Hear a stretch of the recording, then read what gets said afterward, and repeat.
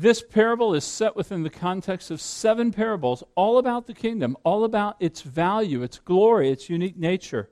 In Matthew 13:44, the kingdom of heaven is like treasure hidden in a field, which a man found and covered up. Then in his joy he goes and sells all that he has and buys that field. Let me just pray briefly for us. Father, would you attend the preaching of your word? Would you grant your Spirit to help us understand, apply, and then live in light of this truth, that you would be honored and that our joy would be founded in that. And I pray this in the name of Jesus. Amen. So we have this parable. It's one little verse set in 7 parables, all about the unique nature of the kingdom. And what Jesus is teaching us here is the value of the kingdom. That's the main point. And I want to remind you of the value of the kingdom. Then Daniel's going to speak about why we embrace these costs to see the kingdom advance. And the value of the kingdom is such that first we find that this kingdom is hidden, right? You take a treasure and you hide it in a field. Now, of course, this would make sense to a first century audience, right? I mean, it's the only safe place for it. They had no banks. It was a war-ravaged area. I mean, troops and people. You would never have a treasure out in the open to thievery. And so the old rabbinical saying would be the only safe repository of treasure is in the ground. But I think what Jesus is teaching us here is that this kingdom of heaven being buried means that it's hidden. It's not immediately discernible. It's not easily discoverable by people. That you can't just discern this gospel and say, oh yeah, the gospel's of great value. You can't do that. I preach the gospel to many people and they're like, yeah, it's nice. And they don't see the value of it, and yet when we explain it to you, you're going to be in awe of it. So in other words, God has to reveal man's power, ingenuity, wisdom, prowess. It cannot uncover the glory of this gospel apart from God opening your eyes. This is what makes it so valuable. You cannot do it. God has to open your eyes to it. And Jesus has already said this in Matthew 13, chapter 13, verse 11. He says, to you, the secrets of the knowledge of the kingdom have been made known, but not to them. There's some that don't have their eyes open. Aren't we humbled by that? I mean, aren't we aware of, wow, I would have never seen the value. I had heard the gospel before, and it meant very little to me. I had a cognitive appreciation of it, but I didn't see its absolute glory, nor you. And so the first thing we find here is that this treasure is hidden, and that makes it valuable because it has to be exposed to you. Nobody here that claims Christ can say, I found him. You'd have to say, he led me to him. He drew me to him. But then secondly, we see about this kingdom is that it's a present reality. You know, we think of the kingdom of heaven as that which is what we're going to enjoy with God. No more sickness, no more pain, no more sorrow, no more mourning. Those are true. Those are a future, the full consummation of the kingdom where we're with God and with each other, and we are enjoying this. That's a reality that we will see. But there's more going on. Jesus says the kingdom of heaven is. There's a present reality. There's a present enjoyment. There's a present value to it that is ours to enjoy. I mean, we know that Jesus preached this kingdom, right? In Mark 1:15, he says, the kingdom of God is at hand. Repent and believe the gospel. In other words, Jesus is saying, no, I'm bringing a kingdom. And you can come in through repentance and faith. You can join in this kingdom through repentance and faith. And then what Jesus did is he demonstrated its power, right? By casting out demons and by healing the sick and raising the dead.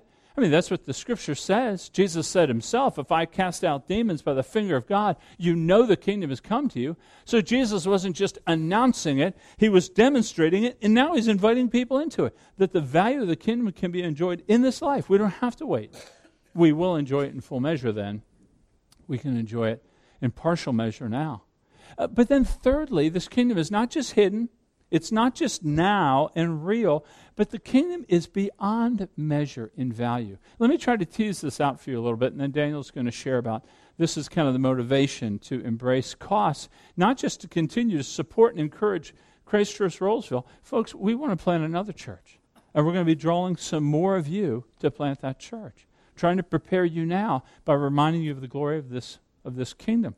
So the man finds the box. You can imagine, maybe he sees it out of his corner of his eye. He finds the box. He opens it up. And before him, maybe there was gold, maybe there was silver, maybe there were precious stones. But either way, he looked at it and he thought, there is value here of which I've never seen. There is beauty here and possibilities here of which I could never have imagined. Now, he may have been a fairly wealthy man. We don't know. What we do know is that he sold everything he had joyfully and willingly. So perhaps he had a situation like he had some fishing vessels. Maybe he had a farm. Maybe he had livestock. I don't know. But everything that he had combined was not even to be compared with the beauty and the value of this gospel. This gospel was beyond measure.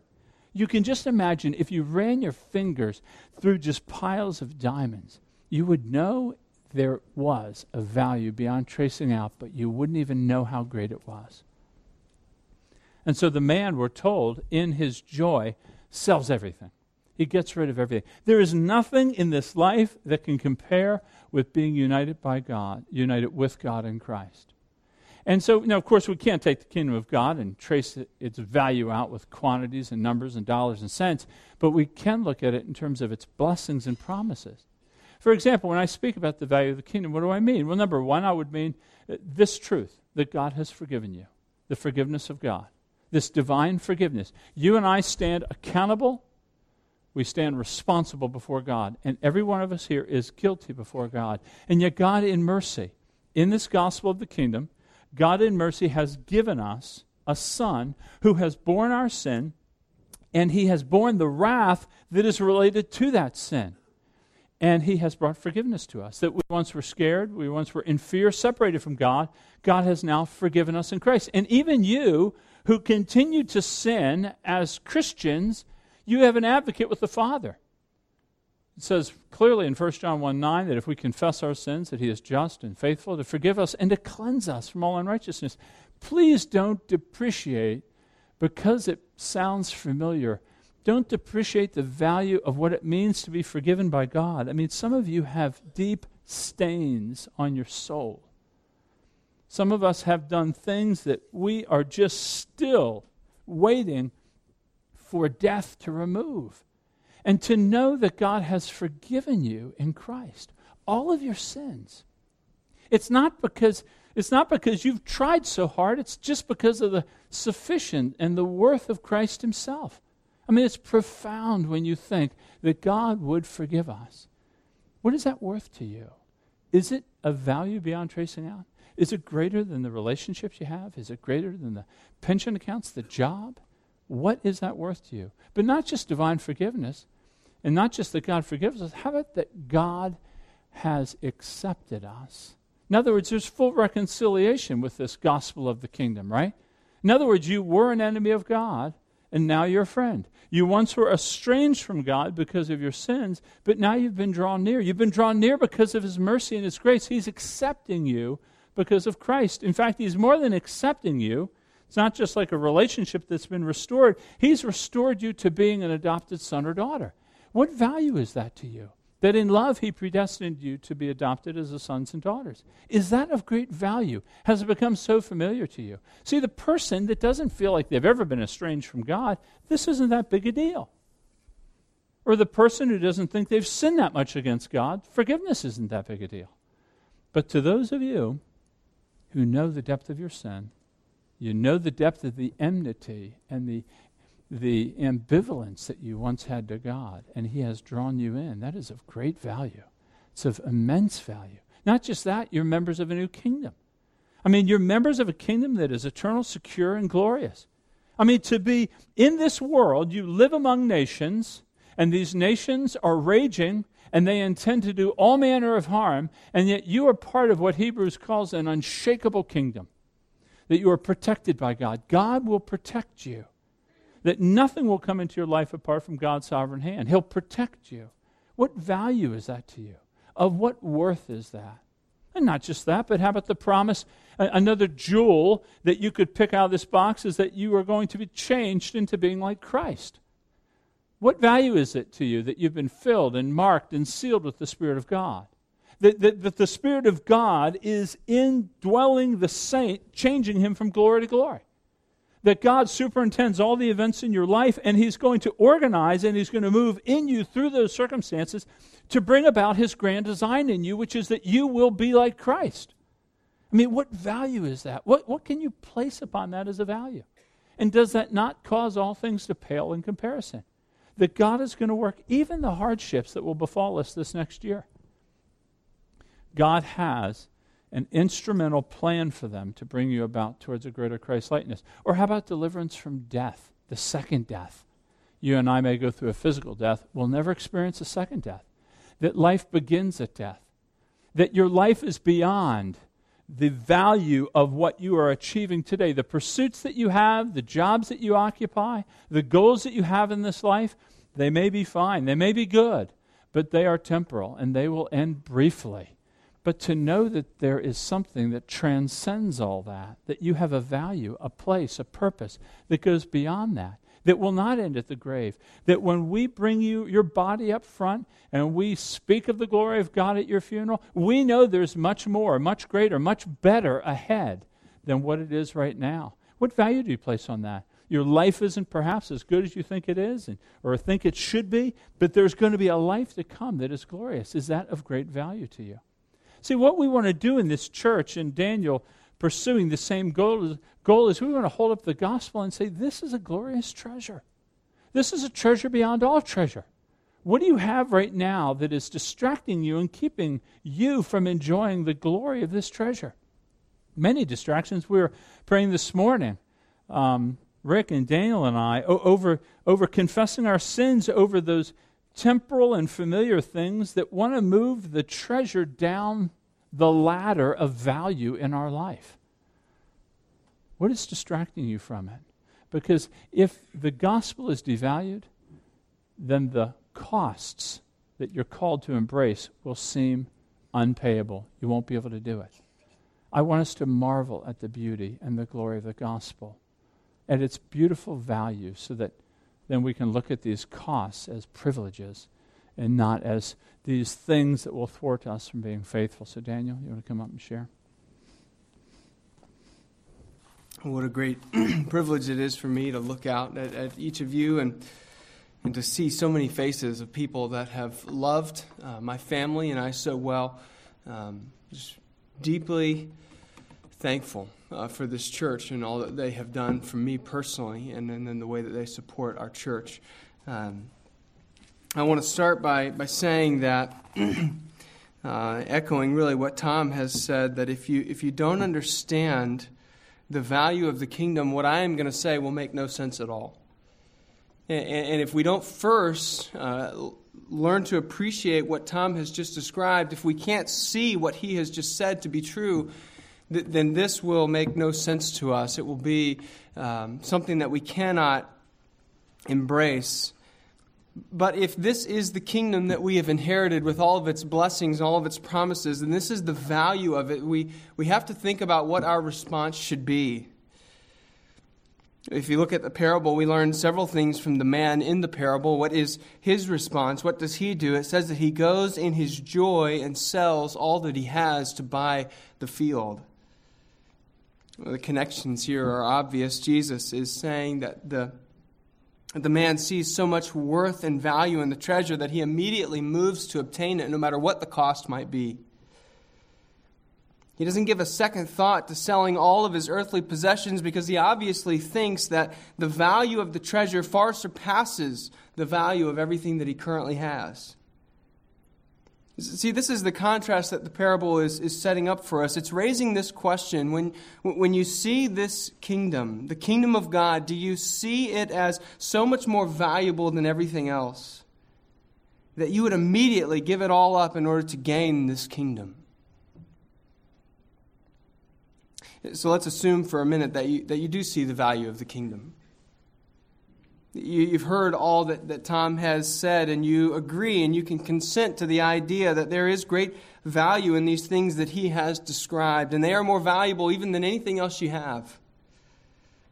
It raises another question, I think, that is that really what is required? I mean, sure, I'm willing to give up everything, but is that what it really costs? Maybe you could get this field at a bargain price. Maybe you could do some shrewd negotiating and buy the field and gain the treasure without really giving up much at all. It's really a popular version of Christianity that's being given out in churches across the country, this this cheap discipleship. Churches that promise that if you come to Jesus, He just makes everything better in your life, that sickness goes away and financial prosperity comes, that problems begin to fade away because Jesus makes everything better. But is that really what Jesus has promised us? If you read in Luke chapter 14, verse 25 through 30, Jesus clearly describes what He's offering. It says, "Now great crowds accompanied Him, and He turned and He said to them, 'If anyone comes to me and does not hate his own father and mother and wife and children and brothers and sisters, yes, even his own life, he cannot be my disciple. Whoever does not bear his own cross and come after me cannot be my disciple. For which of you, desiring to build a tower, does not first sit down and count the cost, whether he has enough to complete it? Otherwise, when he has laid a foundation and is not able to finish, all who see it begin to mock him, saying, "This man began to build and was not able to finish." What is it that Jesus is calling us to? What is the cost?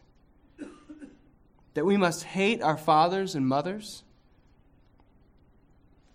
In other words, that our devotion to Christ would be so deep that it would make all other loves look like hate. That He would be far and away our first priority. He says that we must bear our cross and come after Him. In other words, we embrace suffering and hardship. We willingly sacrifice for this common good of seeing His name made known. Why? Why would we do that? Because we know that there is nothing greater to give our lives to. Because in short, we've seen the value of this great kingdom. We have uncovered this treasure, and now we go in our joy and sell everything that we have in order to obtain it. But if we're honest for a minute, this is a really scary way to talk. I mean, Jesus is radical in the way that He talks, and as much as we would love to domesticate Him, as much as we would love to make Him a little safer, we just can't. He doesn't allow it. It's what the people of Israel wanted to do with Him as well. We read this in Luke chapter 14, but if we look in chapter 9, you see the same thing again. In Luke chapter 9, He has already told the people, and He said to all, "If anyone would come after me, let him deny himself and take up his cross daily and follow me. For whoever would save his life will lose it. But whoever loses his life for my sake will save it. For what does it profit a man if he gains the whole world and loses or forfeits his self?" See, these people in Israel, they wanted to follow Jesus. He had been healing diseases in a time when there was no doctor. He's making water into wine. He's feeding 5,000 people. He's doing miraculous things. There's this pattern that develops in the Gospels over and over again where these crowds begin to form, huge crowds following Jesus everywhere that He goes. And every time these crowds would begin to form, Jesus would turn and say something like this. It's as if he's constantly throwing cold water on the flames that would begin to grow. He'd start talking about bearing a cross every day of your life. He'd start talking about hating your father and mother. Certainly not the way to build a huge following. So what is it that Jesus is doing? Jesus wasn't interested in drawing a crowd. He wanted to draw a collection of disciples. He wanted a group of people who understood the value of this kingdom, who would love and worship God with all their hearts, souls, minds, and strength to the point that they would gladly give up anything in order to gain it. He's looking for a group of people who will, with great joy, go and sell all that they have in order to buy this field. So another question that the parable raises is, do you value the kingdom this way? Do you consider the things of God, His glory, His kingdom to be of such surpassing worth that there is no price too high to pay for it? Is the kingdom of God worthy of all your worldly goods? Is it worth sacrificing all your earthly relationships? Is it worth giving up all your earthly comforts? Is it worth giving up even your very life? In thinking about how to apply this parable, it's very difficult.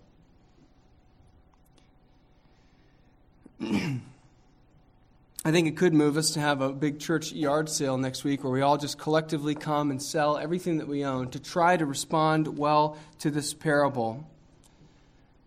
And there might be some things that you need to sell or give away. I won't take that away from you. But that's not really the point of the parable. The point is that this kingdom, this gospel that we have received, is worth far more than anything else.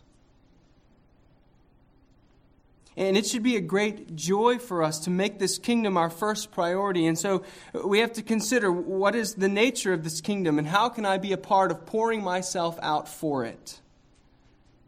What does God want to see happen with this kingdom? And then how can I be a part of that? Well, God's intention for this kingdom is that it would spread. And He's clearly called us to join in that. We are the agents of advancement, that we are the salt and light. And if I want to give my life for this treasure, it means that I begin to see every area of my life as an opportunity to advance this kingdom and bring glory to my King. So some examples to think about. Your neighbors, for instance. As citizens of this kingdom, as people who are willing to give everything for it, we begin to see our neighbors not as people that we have to try to get along with, or that we constantly get frustrated with because they don't mow that patch of grass that they're supposed to, or they never roll their trash cans in on time. Instead, we begin to see them as people that God has sovereignly placed us next to, that we might be salt and light to them. Because we have inherited this kingdom that is of such great value that it would give us such great joy to see them partake of the same kingdom. And if you share this gospel with them, if you strive to see the kingdom advanced, it might make your life more difficult. It might make things awkward between you and your neighbor, but that's the point of the parable. Is this kingdom not worth embracing such a small cost? Or what about your coworkers? That as citizens of this kingdom, we no longer see them as people that we have to appease or try to get along with because it might mean the advancement of our careers. But instead, we see them as people that God has placed us with, that we might share the gospel with them. And will that cost you something?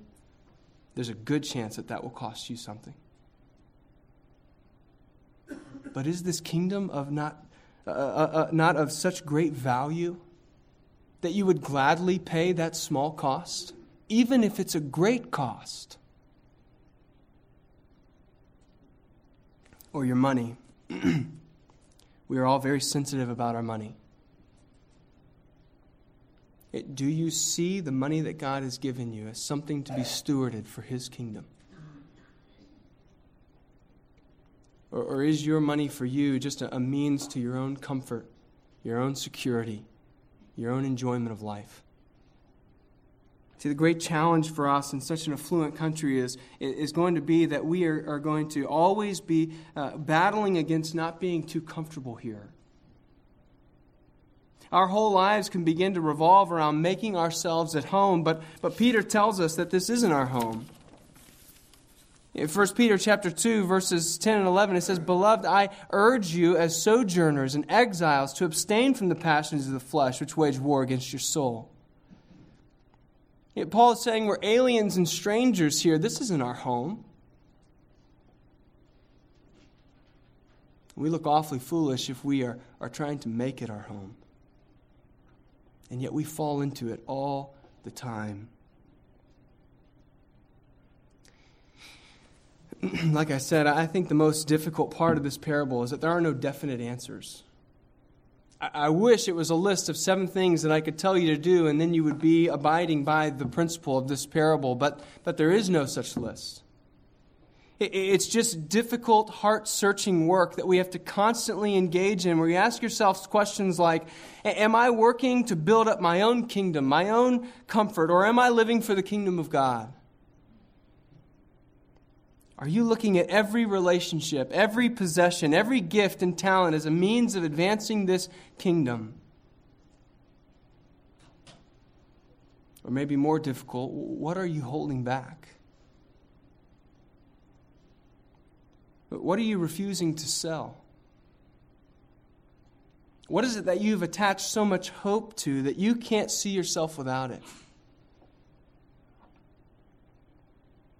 I want to close by asking 2 specific questions about how to respond to this as a church. And the first is just how do we respond to this as a corporate body, any church? You have to ask yourselves, as a church, are we more concerned about building up our church, or are we more concerned with lifting up the name of Christ? You have to make sure that you continue to see all of your resources as kingdom property, for you to gladly give up for the advancement of this kingdom. We can't get caught up in making our time of exile more comfortable here. And then secondly, what does this look like for you specifically as a sending church? A church that is investing in the kingdom by planting other churches. I think it's going to mean several things for you. I think first it's going to mean that you're going to have to continue to share your leadership, specifically your pastor. I hope that you have recognized that there has been a unique measure of grace poured out on Tom. An extra measure of wisdom and understanding of the church and ministry and preaching even that he needs to share with other people. And maybe no one could speak better to that than I can. But he has invested in me for over 5 years, and now I consider him a great means of grace in my life that has prepared me to do what I'm doing now.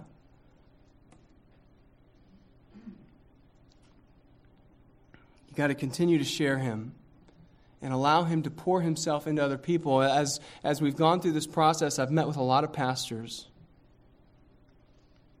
and it has increased my appreciation for Tom.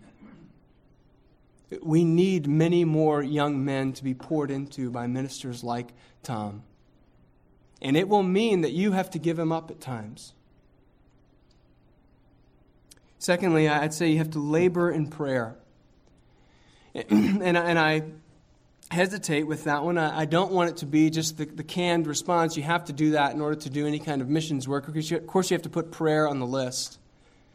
But I am becoming more and more convinced that our calling, especially if we're going to be involved in this mission of God to see His kingdom spread, is to labor diligently in prayer. Please continue to pray for us. God moves and responds to the earnest prayers of His people. Paul is constantly calling us to things like perseverance in prayer, labor in prayer, work diligently in prayer.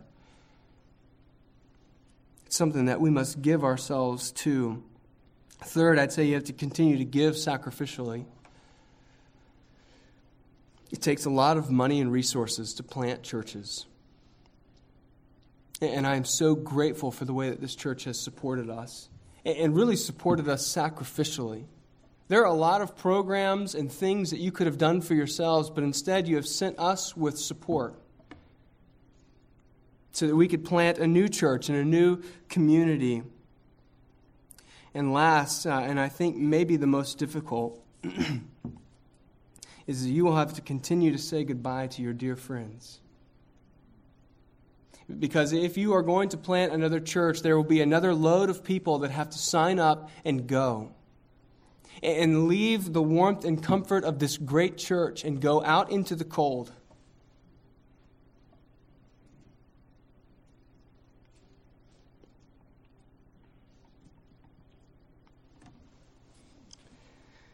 But is this kingdom not worth it?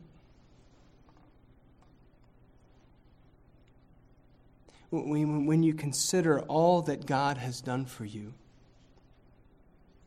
that He did not spare His own Son,